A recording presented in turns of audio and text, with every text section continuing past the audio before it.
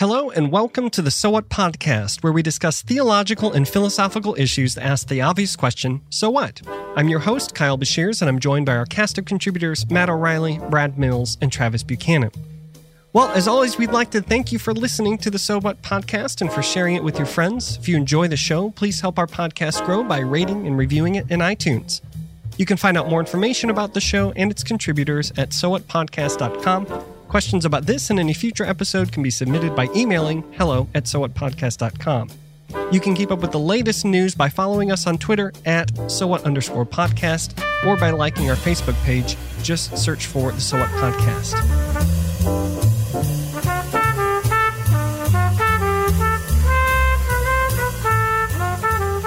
Well, Doctors Buchanan and O'Reilly, thank you for being back on the show.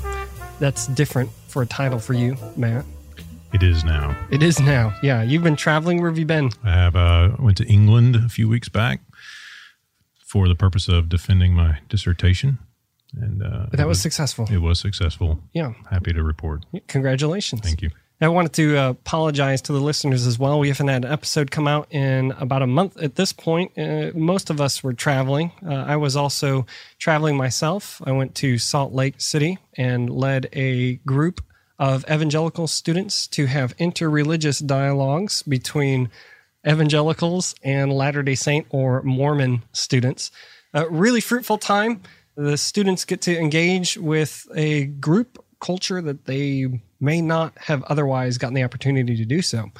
And it's really neat to see those dialogues take place, especially from my perspective on the evangelical student side, where they're getting pushed and they're getting challenged and they're finding the blind spots in their faith. And so we'll come back after each evening and say, hey, you know, one of the LDS guys or gals said this, and I didn't know how to answer it, and I don't even know why we believe that. Why do we believe that? So it was a challenging and encouraging time for those students, and I think they all grew in it.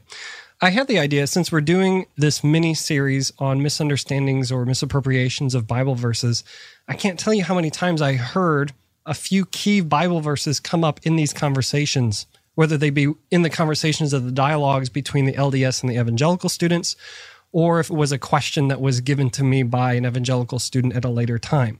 And if you know anything about the Mormon faith, you know that they hold dear one of the central texts of their scripture is the King James Version of the Bible. And so a lot of the conversations that are occurring in these dialogues are orbiting scripture. Mm-hmm. LDS students recognize that it's very unlikely an evangelical is going to accept something from the Book of Mormon or Pearl of Great Price or Doctrine and Covenants, and so they try to keep it on the Bible. I've come up with a small list of common verses that I heard that I think it would be very beneficial and helpful on this show to discuss, especially if you're a listener and you're an LDS listener and you'd like to know a little bit more about how evangelicals approach scripture and interpretation of specific passages. This will be really helpful for you. Or if you're an evangelical listener and you have an LDS friend or family member or coworker and you've kind of hit an impasse in a conversation over one of these verses, this may give you vocabulary or a way to move forward in the conversation. And so the first verse I wanted to start with is used to provide a scriptural foundation for a practice that the LDS Church describes as proxy baptism. You may know it as baptism for the dead. Essentially, Latter-day Saints understand the afterlife as having multiple degrees of glory. In the highest degree of glory, where you spend eternity in the presence of Elohim and Yahweh, or the Father and Son, is the celestial Clear that up glory. for me real quick. Elohim and Yahweh are not the same. No, in there. They're different gods. Jesus is Yahweh. Jesus is Yahweh, Jehovah. Okay. And the Father is Elohim. Elohim. Is the creator. No. Okay. Well, so sorry, yeah, didn't mean to open up a can of deities definitely there, double tapped that folder. Right. There's a lot of files in it. Well, never mind. I'm content. Essentially, if you want to be in the presence of the Father and the Son and the Holy Ghost for all eternity, and you want to be like Him, you need to be welcomed into the celestial glory in the afterlife. There you go. Now, one of the covenants that must be kept to be welcomed into the celestial glory is baptism. Right. So this is part of what they would call the restored gospel. problem is there's a lot of people between the apostles and the early 19th century that were not baptized. They did not have this restored gospel preached to them. Currently, they're in a temporal holding cell, a spiritual prison. If you can be baptized on behalf of someone, they are then given that option. Now they have achieved a work that will allow them to move on to celestial glory. Okay, well, where do you get that from in Scripture is what the evangelical is going to ask. And they'll go to 1 Corinthians 15:29, where Paul has been talking about the resurrection, kind of can't believe people don't believe in the resurrection. And he's ending his argument. He says, otherwise, what do people mean by being baptized on behalf of the dead? If the dead are not raised at all, why are people baptized on their behalf? Yeah. So what does that mean? So there are three, if you go to the commentaries and take a look at them, there are three basic options, I guess. The first one is the vicarious proxy baptism, where, say Kyle's grandmother didn't get baptized and he can be baptized and it'll sort of count for her, right? That's the Mormon view. That's an option. Some people take it that way. The second option, and which was actually widely held in the early church, was that the phrase "the dead," Greek is ton nekron, referred not to dead bodies, but the baptismal candidate's pre-regenerational spiritual deadness. So, baptized on behalf of the dead, and baptism on behalf of the dead would be you, potential convert, are spiritually dead, and you need to be regenerated and baptized on behalf of yourself. Yeah, and baptism. Well, no, it just means baptism. It's a way of talking about baptism as a rite of conversion. Oh, okay. Right, and you move from being spiritually dead to being spiritually alive at your conversion, and baptism is associated with that, which takes away all the theological problems of proxy baptism because it's just sort of a metaphor for spiritual deadness. Some of the early church folks thought it simply referred to general human mortality. So they just didn't see the problems that we tend to sort of read into it. So those were some of the widely held views in the early church. The last one, which I don't think has been widely held ever, is would translate hupor or huper ton nekron as not on behalf of the dead, but for the sake of the dead, which has something to do with if you do this, then you create some appeal or hope for postmortem reunited with people. So that's not on many people's radar. The other two are the most prominent. The difficulty with this verse is Paul doesn't actually say what he means. Presumably the Corinthians know, and it doesn't matter very much for the argument. Paul's, rhetorically speaking, he addresses their practice, right? He mentions this baptism for the dead practice there in verse 29. He mentions putting himself in danger, and he mentions sort of a hedonistic, let us eat, drink, for tomorrow we'll die. So there are these three bodily practices, and he's sort of calling them out for being inconsistent. You don't believe in resurrection, but you put water on bodies. What's that all about? If it's the proxy baptism, he's saying, well, these folks are dead, but they're not going to be raised from the dead if you given what you think. So why do anything on their behalf? What does it matter? So at the end of the day, it doesn't really matter what he means by baptism on behalf of the dead. He doesn't say it. There's no real way to know. Grammatically, it could work out in a couple of different ways, as we've talked about. And for his rhetorical purposes, he's simply trying to illumine the inconsistency between their belief and their practice. Not that helps us in our interreligious dialogue with our Mormon friends, but the point is, you can't just sort of it's not clearly what they say it is. It may be, but even then, he's not clearly commending that as a practice. He's just sort of saying, well, what do you do that for, given what Yeah. It seems difficult to defend something as a central Christian practice if it doesn't have any scriptural instruction surrounding it or for it. Yeah. So if this is a priority in the communities, why isn't Paul instructing them on the proper way to do it or what they should be doing? Now, he obviously talks about baptism in other places in his writings, and he does use the metaphor of death, famously in Romans 6, to say we've died with Christ through baptism and we're raised with him. And, you have the image of immersion, of going down into the earth or down into the water and then raising up out of it. Right. Baptism is an image of death. But if we're if Christians are supposed to be baptized for people who have died that were unable to be baptized, then we don't have any instruction on how we're supposed to be doing that. And we don't have, even in the church, in the tradition of the church. Yeah, that was going to be my thing is, I mean... You would have bishops, you would think, in the early centuries that would be... Yeah. They have rules for all kinds of things that go beyond what the New Testament addresses. Right. Here's what you do with that. Right. Yeah. Like, where's the manual for pastors to... Where's the liturgy for it? Where's, it's absent. Yeah, I think two things here are important. The one that we've been talking about, Paul is not explicitly approving this, right? In fact, it's almost offhanded. It's almost offhanded, and even in third person. He doesn't say, well, then why do you baptize for the dead? He's saying, why are people baptized on behalf of the dead? Well, who's Paul talking about? I don't know.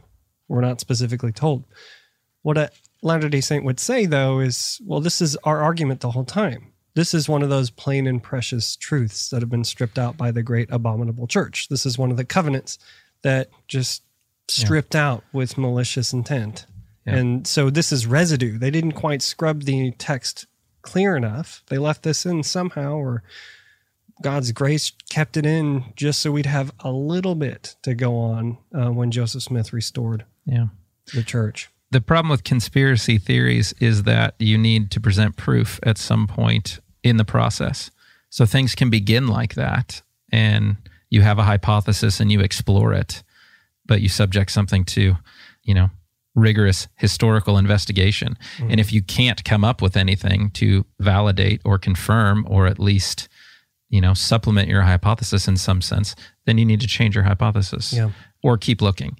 So you can imagine whatever scenario you like for whichever text you want and say that.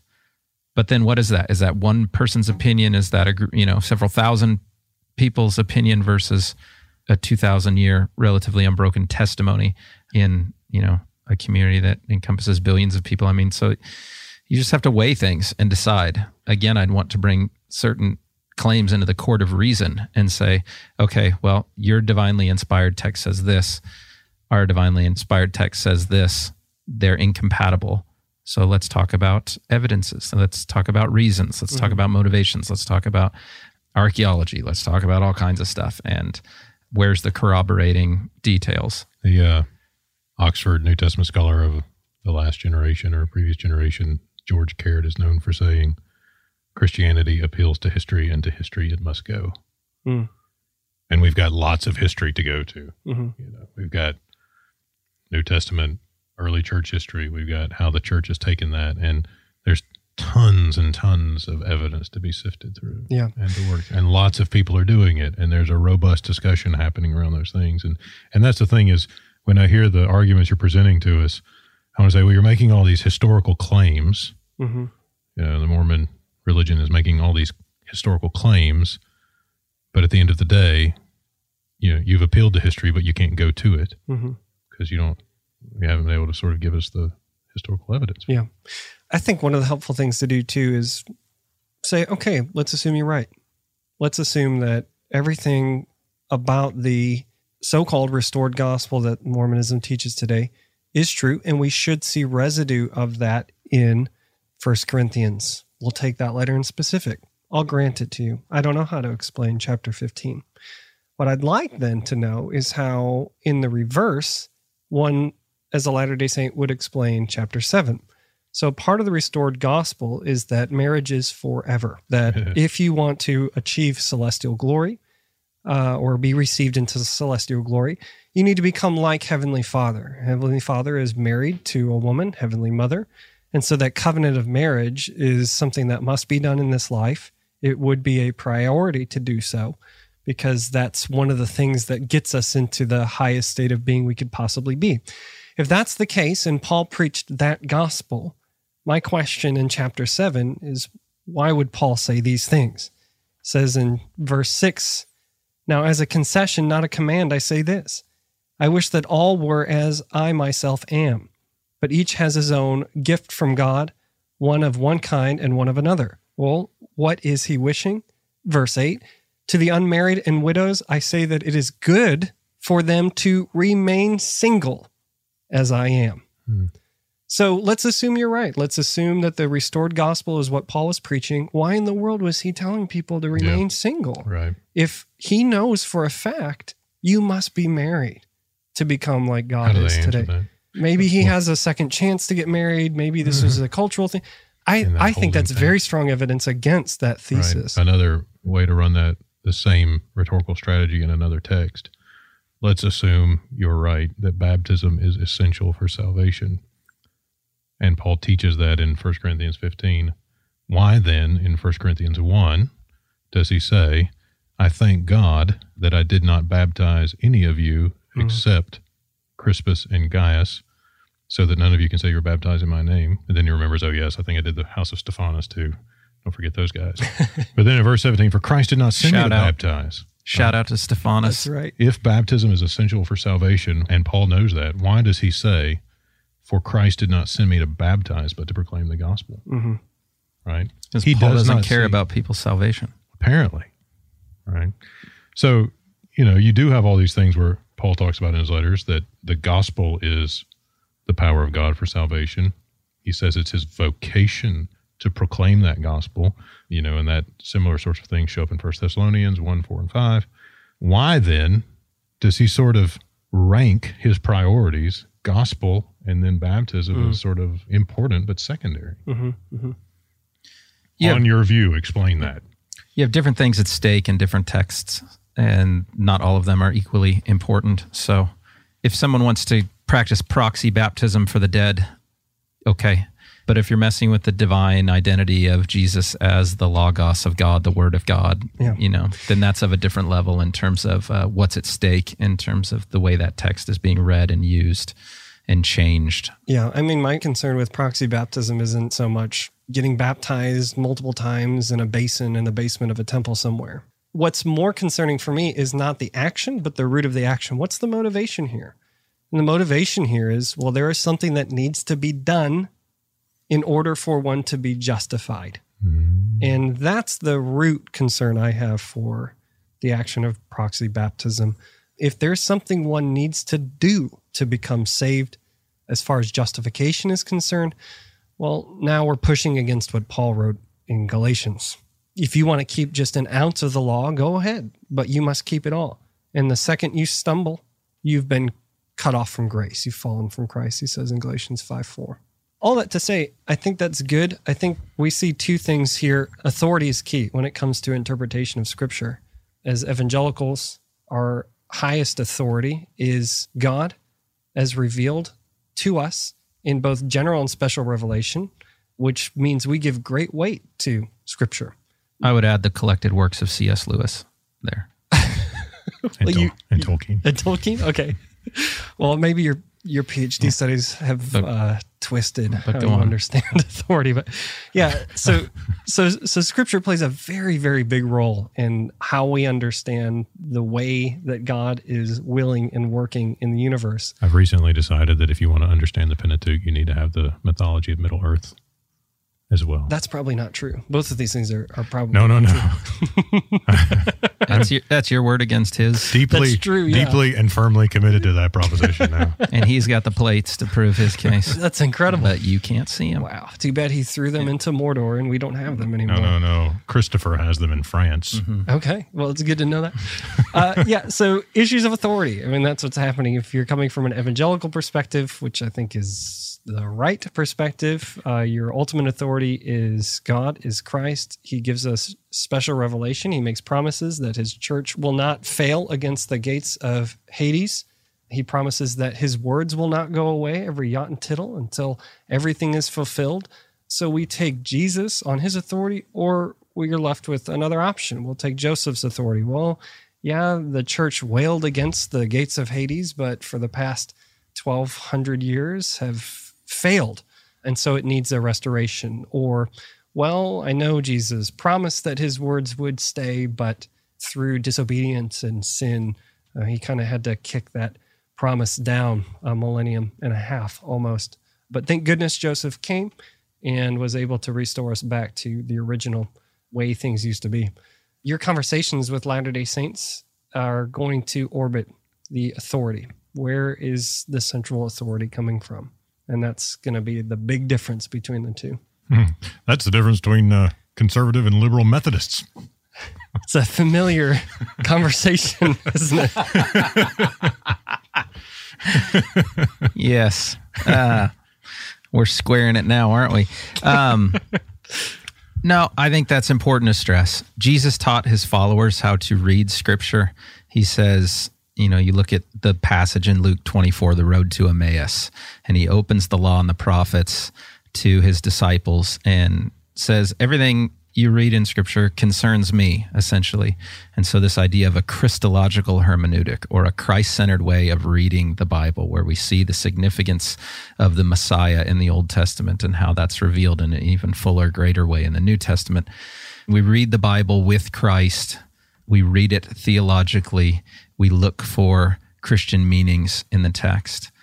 And it seems like those are incompatible with Mormon ways of reading the Bible, and they have an explanation for that. It sounds like that the church has corrupted the text and removed the plain and precious things that should be believed.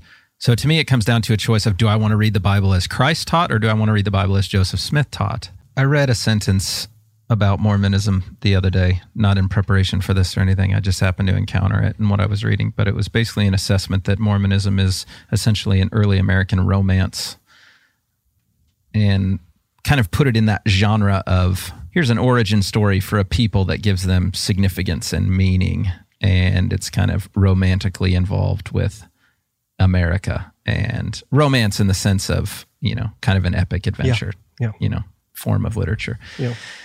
I thought that was an interesting way to think about the whole affair. There's just something about in the human condition where we are bent toward wanting to self-aggrandize our lives or our situation. We want to feel important and special. And there's just so much, at least on the surface of Mormonism, again, from an outsider's perspective, that, there's secrets here. There's kind of a Gnostic element to, we're the special favored people of God that's been, lost to history, but now we have these secrets and this special knowledge, and these billions of people have missed out on it because they've corrupted the whole thing, but we have this kind of insider now, one true perspective. And I think it's significant that in the Hebrew Scriptures and in the New Testament, I haven't read enough other holy books, quote unquote holy books, to know how unique this is, but I feel that it's unique. The Bible is that text that is so self-critical of itself and of its people. Yeah. That it doesn't hide the flaws. If Peter is authorizing Mark's gospel, maybe leave that part out about me denying Jesus, when he was betrayed. And I said, damn it, I never knew him, the third time. Let's clean that up a bit, so there's God's people come off looking so poorly and so bad. King David, whomever it is, apart from a few isolated examples, like maybe Joseph and, there's a few figures here or there who don't seem to have much, Daniel, maybe negative press about them. But so there's this built-in sense of self-critical reflection. And the important thing about Israel is that God is glorious and shows them. God goes out of his way to say, you're not that special. And Paul says in 1 Corinthians 1, you shouldn't be proud of your election because God chooses the foolish things of the world to confound the wise, and he chooses the poor and the insignificant, these earthen vessels, to put his glory in. What's special is God. And it's not to say you're not special out there, listeners. You are special. You're made in the image of God. Especially the millennials. But there's this appeal, I want to say, there's this appeal to feel that sense of, I'm let in on the big secret, and I have kind of this special favor. That's appealing. And so I could see how Joseph Smith comes up with a good story and other people want to be a part of that. And it just kind of feeds that sort of egocentric need to be on the inside of something. I think that most other people are excluded from. The longer I've studied the Mormon faith, the more I've come to the opinion that it is a religion that fills in the gaps and is uncomfortable with mystery. I can already hear Latter-day Saints disagreeing with me on the fact that they're uncomfortable with mystery. Because they'll say there's a lot of things within our faith that are mysterious. And I would agree. But what I mean by that is during the time of Joseph Smith in the earliest days of Mormonism, it was a religion that had all the answers. Well, how should we be baptized? Book of Mormon tells you. Well, where did Native Americans come from? Book of Mormon tells you. Well, that's not fair. How could God, if he it's requires... not fair to the Native Americans, that's for sure. And not just any questions that generation was concerned with. Specifically to that. Yeah, what do we do with Masons? Book of Mormon says something. What about the Roman Catholic Church? Book of Mormon has the answer. Yeah. And so... That's handy. To me, it's an apologetic in a sense to answer questions of that day. But the problem being... It's not true. And there we have it. The line, The Witch in the Wardrobe, answer 1,000 questions and do so masterfully, beautifully. Aslan's not a real lion in Narnia. I reject this analogy, especially in this context. You're going to have to go somewhere else, friend. You can go to your World of DC Comics if you want to touch on. Have you not read Myth Become Fact? You know what I mean. Start over, Kyle. In a work of fiction. Pick someone other than an inkling. So the thing that I like a lot about Batman is that he touches on issues of human depravity. Say whatever you want. Yeah. He teaches on issues of human depravity. And even in a comic form, he hits on philosophical issues that people don't realize they wrestle with, but they do. And then when they get through a 12-page comic book, they've come out the other end, and the comic book writers have answered a question. Batman's not real. Gotham City is not real. Bruce Wayne is not real. The issue that they were trying to get at is real. And I think that in one sense, the Book of Mormon attempted to answer questions in that way, fully knowing that it was fiction, but dealing with real problems. I disagree with the solutions that the Book of Mormon was given. And more unfortunately, it was appropriated to start a religion that continues to try to fill in gaps where there is mystery, and those gaps should not be filled in. And again, how does this happen? Back to your source of authority. It all goes back to Joseph Smith, whether or not he was called by an angel when he was a little boy, dug up plates in a hill near his house, and was able to translate the Book of Mormon by the power of God by using seer stones. If that story's true, we're wrong. Yeah. If that story's false, they're wrong. On the question of true, and as a footnote to our kerfuffling a few minutes ago, if you were to ask Lewis, or if you were to ask Tolkien and whether or not his fictional writings were true, he would say, I hope they are. And I read that 2 days ago. That's what he said. And again, his point then, what he means is, I've written something that I hope teaches you about reality. Right. And so the reason for our listeners that Travis and I objected so vehemently there was, is that those guys themselves were writing as Christian people, and they were writing what they took to be Christian literature, not allegory, not sort of like Aslan is Jesus, and let's sort of throw this out here in Bunyan-esque sort of things. But they were trying to write a story that encapsulated these deep narratival truths. And we would want to distinguish that from what we encounter in Smith. So thanks for switching to Batman. Yeah, no problem. And don't ever make that mistake again. There are people that perhaps make a serious attempt to make a religion out of the Lord of the Rings or Star Wars or... And Tolkien thought those people were weird. Yeah.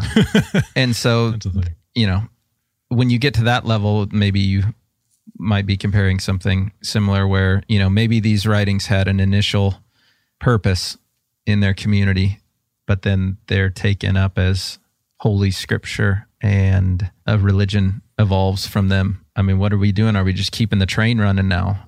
Like we've invested so much in this. A whole another conversation that would be interesting to have is, what does one do if they've given 30, 40 years of their life to a religion, a faith, a practice, everything orients around it? Can you even let yourself question its veracity, its truthfulness? Or do you have just so much committed psychologically already, personally already, that, I can't mess with foundations, and this is the foundation of my life. This was the family I was born into. This was the church I was born into. Yeah. What would it take for me to honestly evaluate these things? Am I willing to sacrifice what seems like my whole life? Yeah, that's a very helpful thing to say. And it's important to eventually disagree with yourself sometime. If you never disagree with yourself, you're probably stuck in a rut. Yeah. So I was telling some college students last week about when I gave up on the rapture in I sort of grew up in Alabama Bible Belt of evangelical subculture of the 1990s, and I didn't have this deep commitment to sort of Left Behind, Tim LaHaye, When you Rapture. saw Kirk Cameron, you Yeah, thought that- to yourself, darn it. Everybody thought that, and no one knew there were options, right? Mm-hmm. And then I get to seminary and start reading books on New Testament interpretation and the history of the church and discover all that was made up in the early 1800s. Mm-hmm. And I remember telling a friend of mine that I've got this thing, this expectation that's just sort of been a part of my theology, not because I'm deeply committed to it. It's just sort of been there all my life. And you don't give up on things you've just sort of taken for granted easily. And so even after I had intellectually given up on all of that sort of pessimistic eschatology and escapist eschatology, I still sort of had this weird sentimentality attraction to it. I don't have that anymore, but it took longer for that. And so I think what I'm getting at is Travis's point is significant if you've sort of been indoctrinated into... That's the nicest thing anyone's ever said to me, by the way. That your point is significant? Let me say it again. Travis's point is significant because it's a real thing. If you've been indoctrinated into something, enculturated into something, even if you don't have this sort of deep, like, I've read the text, I'm committed to this, I have 15 reasons why I hold this view. If it's just sort of in the air of your culture or your subculture, giving up on it's tough. Yeah, And pastors need to be sensitive to that very much so. in a variety of issues. I regularly find myself sitting with people who have questions, and one of the things I'm happy to say is, you know what? We don't have to figure this out today. God is big enough to handle your questions. It's okay. You know, I've been thinking about some of these things for 20 years. Sometimes I rethink it a little bit, you know, I mean, within the bounds of Christian orthodoxy, but that's okay. Right. So when we're talking with folks who maybe they're coming out of a Mormon setting and they're wrestling with things, we should be sensitive to those kind of human sensibilities where we're drawn to things we've held to. Right? So, you know, if we're in conversation with someone who takes a different view of these things than us with regard to Latter-day Saints folks, I mean, I know we sort of made some jokes and things here today, but a little patience and gentleness and sensitivity is in order there. And I like what you said. We can think through these things. God is big enough. The we is plural. Yeah. Community. Yeah, absolutely. The community of faith is so important, especially with those that are in a Latter-day Saint culture. Community and family is a big deal for Latter-day Saints. One of my holy envy things within the Mormon religion is how high they prioritize the family within their own culture. That said, if an individual decides to leave the LDS church, they're leaving quite a bit. And if they don't have a community to go to when they've left, then that's a very vulnerable and dangerous place to be in. And so I think community as well is a big issue. Yep.